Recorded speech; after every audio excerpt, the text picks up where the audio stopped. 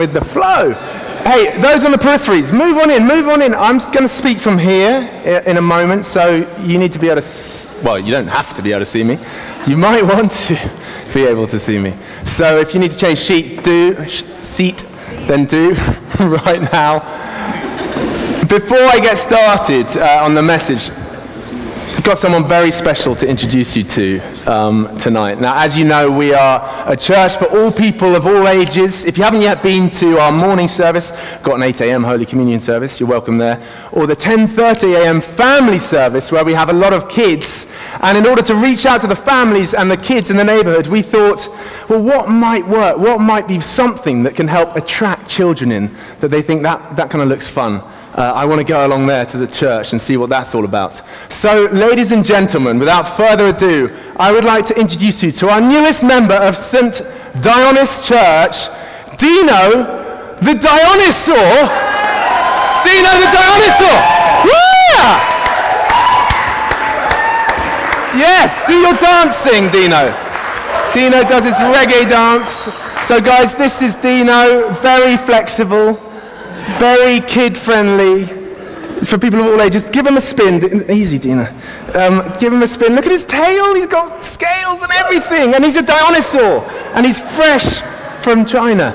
And it's great to have him. So if you want to see more of Dino the dinosaur, then come and join us in the morning. Get involved in the kids' teams. He's going to be helping with action songs, aren't you, Dino? You got your actions? Do some star jumps and stuff. Yeah, that's it. All right, Dino, thank you. And good night. Give it up for Dino!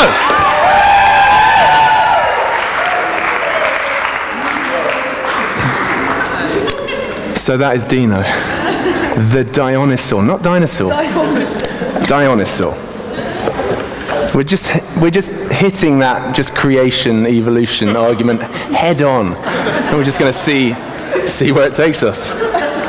I don't think, seriously though, I don't think we can any longer deny that dinosaurs did exist. So just if you're out there, that's our line at St. D's. So anyway, Dino, come and see him in the morning next week. He's a dinosaur. Cool, guys. You know, I became a Christian when I was 18 years old, and I hadn't especially grown up in a Christian home. My father would love to differ, but other than going to school chapel every day, church wasn't massively on the radar for us other than at Easter or Christmas. I'm sure you'd agree, Dad. So I didn't really think much of Christianity. I didn't know much about it. But my journey in terms of asking questions began, I guess, when I was 17, 18 in my last year at school. You've probably passed through it yourselves, or have friends who have. Just asking the big questions about life. What are we doing here? Where do we come from? What happens when we die? Is there a God? How does he see us? And I began this sort of journey. It wasn't prompted by anyone necessarily around me, or even going to church or Christian Union. It just came from within, and I now know it was the Holy Spirit beginning a journey with me of seeking God, because God was seeking me. But I was asking the big questions. And a friend of mine, one of my best friends, was a strong Christian, so I'd just quiz him and I'd grill him, and he'd give me, his best answers. He began taking me to church in London a couple of times. He'd take me to Christian Union. Bit by bit, the more I heard the Bible explained, the more that I realized, my gosh, there's something in this Christianity thing. Every time I heard a talk from the Bible, it was as if it was speaking directly to me. I don't know if you've had that experience before. But as this journey continued, I thought, there's something here, and I want to find it for myself. And it came to the Easter holidays, my last year at school, so A-level term coming up. And this great friend of mine, Dave, invited me to this camp, this Christian camp called the Stewards Trust, which some of you have worked for. Many of you might have been on their holidays. They do amazing camps for Christians or people looking into Christianity during the holidays. Great organization. And he invited me on this camp. And I was like, what? Christian camp? I was like, well, I don't have much else on other than revision. So I thought, yeah, let's give it a go. So I went away to this school called Down House, which is a girls' school in the Easter holidays. Sadly, none of the girls were around. It was empty, although there were a lot of girls on the camp, because it was a Christian camp, and there were teenage girls, boys, all mixing in. and just staying there. That's where. Let's move on from that particular bit. But we went on this camp, and it was there that I just saw something of the Christian community. About 100 teenagers, and then about 30, 40 team, just people serving those teenagers, reaching out to them. And I just saw something in these Christians that I just knew I didn't have in myself. I saw a life, what I now know is the life of the Holy Spirit, within these guys, that I thought, I would call myself a Christian. I understand it with my head, but I knew I didn't have in my heart what they had going on. And we heard talks on Christianity, on the Bible, on apologetic streams. There was lots of stuff going on. So I was getting a lot of input, and I understood stuff. But I knew it wasn't there. And on the third night there, I heard a talk on the resurrection and just the evidence for the resurrection. It was just a very clinical, sort of step-by-step, where was the body? Because history records an empty tomb. Jesus' body has never been found. Where was the body? And it looked at all the other arguments to suggest where the body of Jesus Christ went. And one by one, this speaker, who's a pal of mine, he's also a vicar up in the north, in Newcastle, and one by one, he took down the other arguments and showed how they couldn't be true, rationally, using logic, using reason, to show that actually Jesus Christ did, in fact, come back from the dead. That is the most logical solution to why the church exists at all, to why people claim to have an experience of a relationship with God and Jesus. And as he was speaking, it was like the penny was dropping in my mind and in my head, my understanding. And I just realized for the first time, oh my goodness, Jesus is alive. This is all happening. This is all real. These guys are all gathered here because he's still alive. That's what it's all about. And if he's alive, then I can know him. I can know him for myself. And I was just buzzing after this meeting. It was like an evening meeting. It finished about 9:30. And I was just buzzing. I just couldn't wait, actually, to get... I don't know why I chose this. I couldn't wait to get back to my room that night. I couldn't wait to be alone and just reach out, seemingly to the void, to the heavens, and say, God, if you're there, come into my life. Because I just knew he's real. And so I went back to my room later that night, and I read a bit of the Bible in bed. It was about midnight. And then I just chose to go for it. And I closed my Bible, and I just said a prayer, seemingly to the ceiling. Just because I didn't know. I said, God, I don't know you yet, but I believe you're real. And I want to know you. I want you to come into my life. I want to give you all that I have, all that I trust in, all that I put my identity in. And there was some stuff that I was clinging on to. I wasn't a particularly Christian guy before becoming a Christian. And there was some stuff I put my security in. And that night, I just say, God, do you know what? If you're there, if you're real, to get you, I'm willing to give all of that stuff up. All of that stuff, you can have it all, if I find you. And I just felt like totally vulnerable, totally exposed. I don't know if you've ever done that game where team training, whatever, they get you to hold your arms out and you've got to fall backwards and trust that the guy or girl's going to catch you. You ever done that somewhere? It felt like I was doing that spiritually. I just felt like I am in free fall now. Like, God, here I am, Pat Allerton. If you want me, catch me. And I was like, if he doesn't catch me, then I'm free falling forever, because I don't know how else to offer more of my heart. But you know what? The thing is, that night, God caught me. The Holy Spirit filled me. And I was just overwhelmed in this bed, somewhere in Downhouse School, at midnight. I was filled with the Spirit of God. And it was as if liquid, just love, waves of love, electricity filled my heart and filled me with hope, with life, with love, with joy, with peace. All the good stuff that Hugh was talking about, walking with the Spirit, all the stuff that we long for that actually every human being wants. I'd found it. It was there. I was filled. And I was so excited. I knew I'd become a Christian. I'd met Jesus Christ. Life was never going to be the same again. And I was on cloud 9. But 30 30 seconds later, something happened that has shaped my life ever since and my ministry ever since. Because 30 seconds later, it was as if the devil himself descended into my bedroom and plonked himself at the end of my bed. And the atmosphere in that room just changed. And everything seemed to drain, seep out of my feet. While I was lying, out of my back. You know what I mean. Everything changed, and fear gripped me. Doubt came upon me. Question, God, just everything left, and I was just aware of this presence. I couldn't see anything, but I could sense the tangible presence of evil in that room. And I began thinking, what the heck? You know, crying out, God, I've only just met you. What the heck is going on? You know, I was on cloud 9 and now this. And I'm just sitting there just cowering, looking at the sort of space. Like, what is this? You know, I really needed to go to the loo. There's not a chance of that happening. You know, the lights are off in the corridor. It's like, you ain't going anywhere, Pat. You know, and this light is staying on firmly. I was gripped with fear.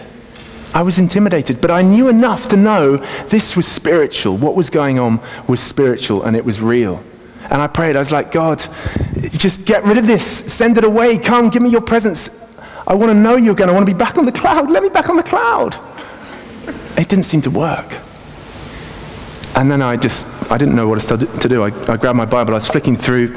I had some Bible notes, and I knew enough to know that there was warfare, there was the devil, you know. And so I was like trying to find in my Bible notes and Bible, like something about the devil, something about Christians having victory over evil, you know, anything.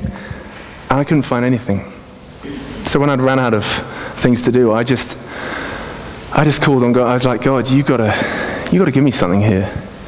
You got to show me something in the Bible that speaks of you being stronger than this power that's at work and present in this room. And you know, as I prayed that, as I shut my eyes, it was as if I saw just the pages of the Bible whipping past, and I could see names of the books of the Bible just blowing in the wind. Old Testament, you know, then into the New, then into the letters. And then I saw the word Ephesians. I was like, yes, that's in the Bible. And under the word Ephesians, I saw the number 10. And then the number 11 underneath it, 10, 11. And I was like, get in, God. Ephesians chapter 10, verse 11. So I was straight into Galatians. I was through that. I was into Ephesians chapter 2, chapter 3, 4, 5, 6. Philippians. What? There is no chapter 10. And I was stuck on this page. And I was like, oh. I chose to look down anyway and just start reading something. And my eyes fell on this passage. Finally, be strong in the Lord and in his mighty power. Put on the full armor of God so that you can take your stand against the devil's schemes. For our struggle is not against flesh and blood. I started to read these words, and I just realized, I just knew I'd hit the jackpot. That the Lord had given me just what I needed. And as I read this, which I'm going to continue to in a moment, that faith that had seemed to seep away filled me again. That hope came back, that life. The cloud was in view. I was suddenly back on it. This presence just dissipated, thinned, and then was gone. As I read these words, for our struggle is not against flesh and blood, but against the rulers, against the authorities, against the powers of this dark world, and against the spiritual forces of evil in the heavenly realms. Therefore, put on the full armor of God, so that when the day of evil comes, you may be able to stand your ground. And after you've done everything, to stand. Stand firm then, with the belt of truth buckled round your waist, with the breastplate of righteousness in place, and with your feet fitted with the readiness that comes from the gospel of peace. In addition to all this, take up the shield of faith with which you can extinguish all the flaming arrows of the evil one. Take the helmet of salvation and the sword of the Spirit, which is the word of God. And pray in the Spirit on all occasions with all kinds of prayers and requests. With this in mind, be alert and always keep on praying for all the Lord's people. Pray also for me that whenever I speak, words may be given me so that I will fearlessly make known the mystery of the gospel, for which I am an ambassador in chains. Pray that I may declare it fiercely as I should. And I got to the end of that passage, and everything was right as rain. I knew God's presence. That evil had left. And something prompted me to just see, well, what is this verse? Where have I started reading? And as I took the Bible, you see, this Bible's got 2 columns. You see that? Actually, get your Bibles open. Chapter 6, page 1112. Our Bibles here, they got 2 columns, a lot of them do, but the Bible I was borrowing back then had just a line that went across the page. So the whole page was just one line, no columns. And I looked in the margin where I'd started to read. I was like, where are we? And in the margin opposite the verse where I'd started to read was the number 10, verse 10. But that verse is really short. And so the next verse begins even before it ends. So right below that 10 in the margin was the number 11. Just as I'd seen it in my mind's eye. I mean, the Lord even knew what version of the Bible I was using in my bedroom that night. And he gave me a picture of what it looked like in the margin. And I just thought, wow, what an awesome God. Giving us just what we need at just the right time. And the reason I share that story is because that's what we're looking at tonight. As we sort of come into land with our series in Ephesians this term, Paul ends this letter with a vision of the spiritual realms and the spiritual battle that we're in. And Tim brilliantly opened that up and set up that vision of the 2 realms, the 2 worlds, if you like, that we live in, the 2 kingdoms, the kingdom of light and the kingdom of darkness. And Paul ends his letter in Ephesians with a picture of the battle we're in. And I don't know about you, I don't know how you see the Christian life, I don't know how you primarily understand your walk through this world, whether you understand it as sort of home. There are so many images in the Bible, whether you understand it as family, God's daughter, God's son. So many different ways to understand it. But here Paul speaks of, and my first experience of being a Christian was that the Christian life is about being in a battle. We are in a fight. And I'm grateful, so grateful for the Lord opening my eyes to that within the first minute of meeting him and being a Christian. It was almost as if he's like, welcome, Pat, get involved. We're in a fight. And Paul wants us to realize that. And he wants us to get our mindset straight, because it is real, as hard as it is to believe. I studied theology. I went from meeting the Lord, did my A-levels, went on a year off, did a missionary school. Then I went up to Edinburgh and I studied theology. And one of the theologians I studied was a guy called Rudolf Bultmann. And these guys are they're the big dogs, theologians. And he wrote this. He said, "It is impossible to use electric light and the wireless and to avail ourselves of modern medical and surgical discoveries, and at the same time to believe in the New Testament world of spirits and miracles." And there I was, a new Christian, barely had any theological reading under my belt. And I found myself having to say, I'm sorry, Rudolf, but I beg to differ. That is terrible theology, my man. You are not helping anyone with that nonsense. We are in a battle. And just because we live in the 20th century for Rudolf, 21st century for us, it doesn't make it any less real. The devil and his forces are real. An invisible realm in which they operate. And I love that quote from The Usual Suspects. You've probably come across it before. That says, "The greatest trick the devil ever pulled was to convince the world that he didn't exist." That's his greatest trick. So there's Bultmann on one hand saying, we're too modern, we can't believe in spirits and, angels and demons. But then there's William Peter Blatty, who wrote and produced The Exorcist, that great horror film from a few years ago. And he said this: "As far as God goes, I'm a non-believer. But when it comes to the devil, well, that's something else. The devil keeps advertising. The devil does lots of commercials. We are in a battle, guys, a spiritual battle that rages all around us. And tonight God wants to open our eyes, make us wise to that fact. And we can't go around pretending it's not there, ignoring it, or just choosing somehow to not believe in it. Because to ignore it, pretend it's not there, not believe it, it doesn't mean that you avoid it. It probably just means that you're not winning in it, that you're probably getting your butt kicked. And I put my hand up and say, there are innumerable times, time and again, I get a whooping from the enemy. I let him in, and I don't stand on the ground that the Lord has given me. I don't take hold of what Jesus has won for me on the cross and walk in that victory. So the devil just comes in and has a field day, and he clobbers me. And perhaps you're in that place tonight. Perhaps you're in a tough time. It speaks of, taking our stand when the day of evil comes. What is the day of evil? Well, we live in evil days. Until the Lord returns, every day is in a sense evil. But there are days, there are moments, and you'll know them for each one of us, where evil seems to be more present, more real. The battle seems to be more fierce than it usually is. That's on a personal scale, that's on a national scale.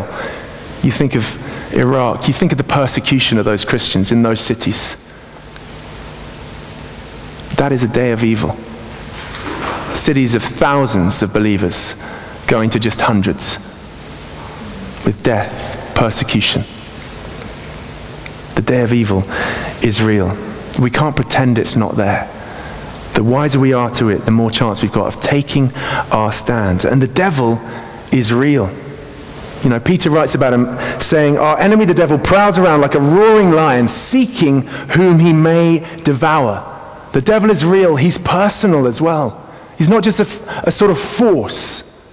He's not a spirit. He can't be in all places at the same time. He is personal. He has names. Jesus refers to him as the prince of this world, the god of this world. The Bible speaks of him as the prince of the power of the air, the great dragon, the serpent, the devil, Satan, the accuser. He's personal. He is powerful. Who is the devil? Well, the Bible tells us that he was, once upon a time, chief. Some even believe chief of the archangels. We've got Michael, Gabriel. Well, Lucifer, that's who the devil is. God created those three archangels, and many believe that Lucifer, the devil, was the chief, like the high sheriff of the Lord's hosts, until he got proud, until he was thrown out. He was anointed. He has power, and he was thrown down, and now he's the ruler of the air. And he's at work to frustrate the plans of God and to come against the people of God, you and I. And together with the systems of this world, together with the forces at work in ourselves, within our flesh, that's what the Bible calls, the desires in us that just aren't godly. Let's be honest, we've got them. The temptations, the stuff we want to do, but we know God probably wouldn't appreciate that. That's what our flesh is.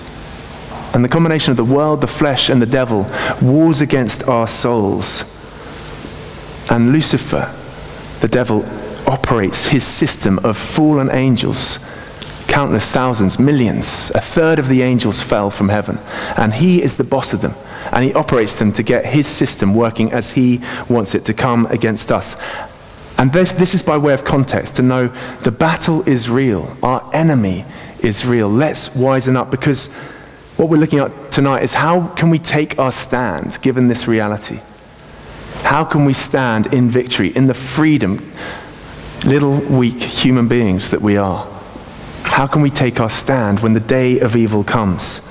And Paul gives us those answers with these pieces of armor that I'm about to describe. So Paul, when he wrote this book, Ephesians, he was in prison. I mean, he was chained to a guard.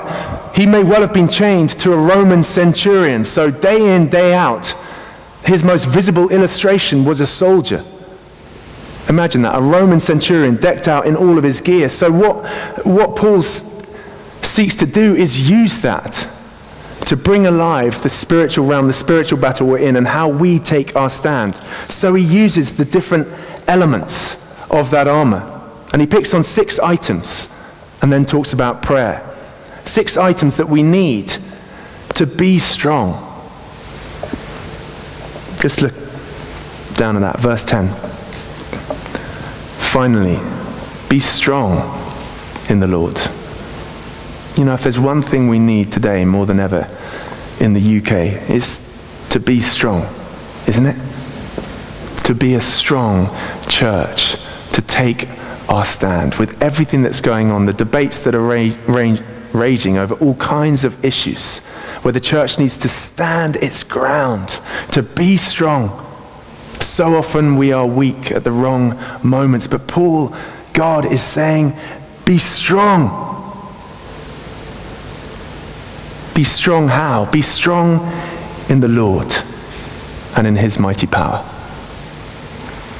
If you take away one thing from tonight, take that away.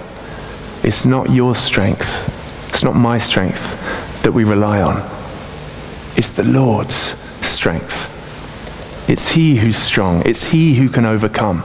It's he who gives us strength to stand. Be strong in the Lord and in his mighty power. And then he goes on to describe this armor. And he says, take it up. The NIV here uses the language, put on the full armor. But other translations say, take up the full armor. And Paul's injunction to us is to take, not make the armor. That's the difference. We are not relying on ourselves. It's not up to us to produce the armor with which to fight back. Paul calls us to take it, not make it. Why? Because it is God's armor, not ours. It's God's armor in the first place. And that's what we're going to look at, to see how we can take our stand on that day of evil. We're just going to go through those things one by one. Because the first thing Paul tells us to put on, to take up and to put on, is the belt of truth. You know, a Roman soldier, just cast your mind back to primary school or when you were younger and you've last seen a Roman centurion, cast your mind back to Gladiator. You know that scene? Gladiator, the beginning, fighting the German hordes. You know, they're in the forest. We like this, don't we, guys? You know, just like, and they begin marching forward. Just picture them in their gear. They had a belt around their waists because they wore this funny tunics. They were quite Scottish, weren't they? You know, with all this hanging garb. And they wore a belt. And basically, when they went into battle, they needed to tighten that belt and they needed to hitch up their sort of skirting. Why were they wearing it? But all of that stuff to get ready to charge into battle.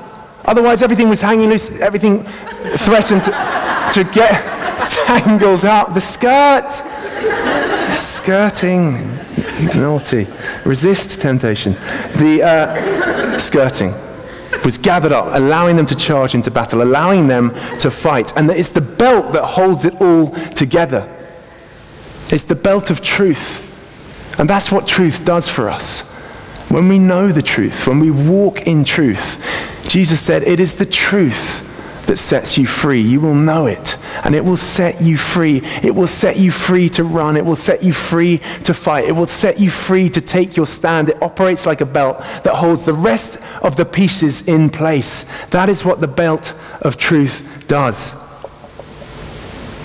It allows us to stand firm. And that truth is God's word. And God here is saying, be people, men and women of the word.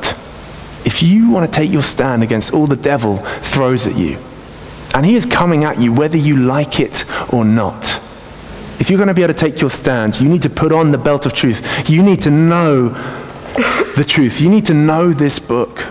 You know, there are no great saints from history who haven't known this book inside out. You know, it's said of Luther, Martin Luther, the great reformer, that he memorized the entire Bible. I only found that out today. I mean, that is just ridiculous. The entire Bible.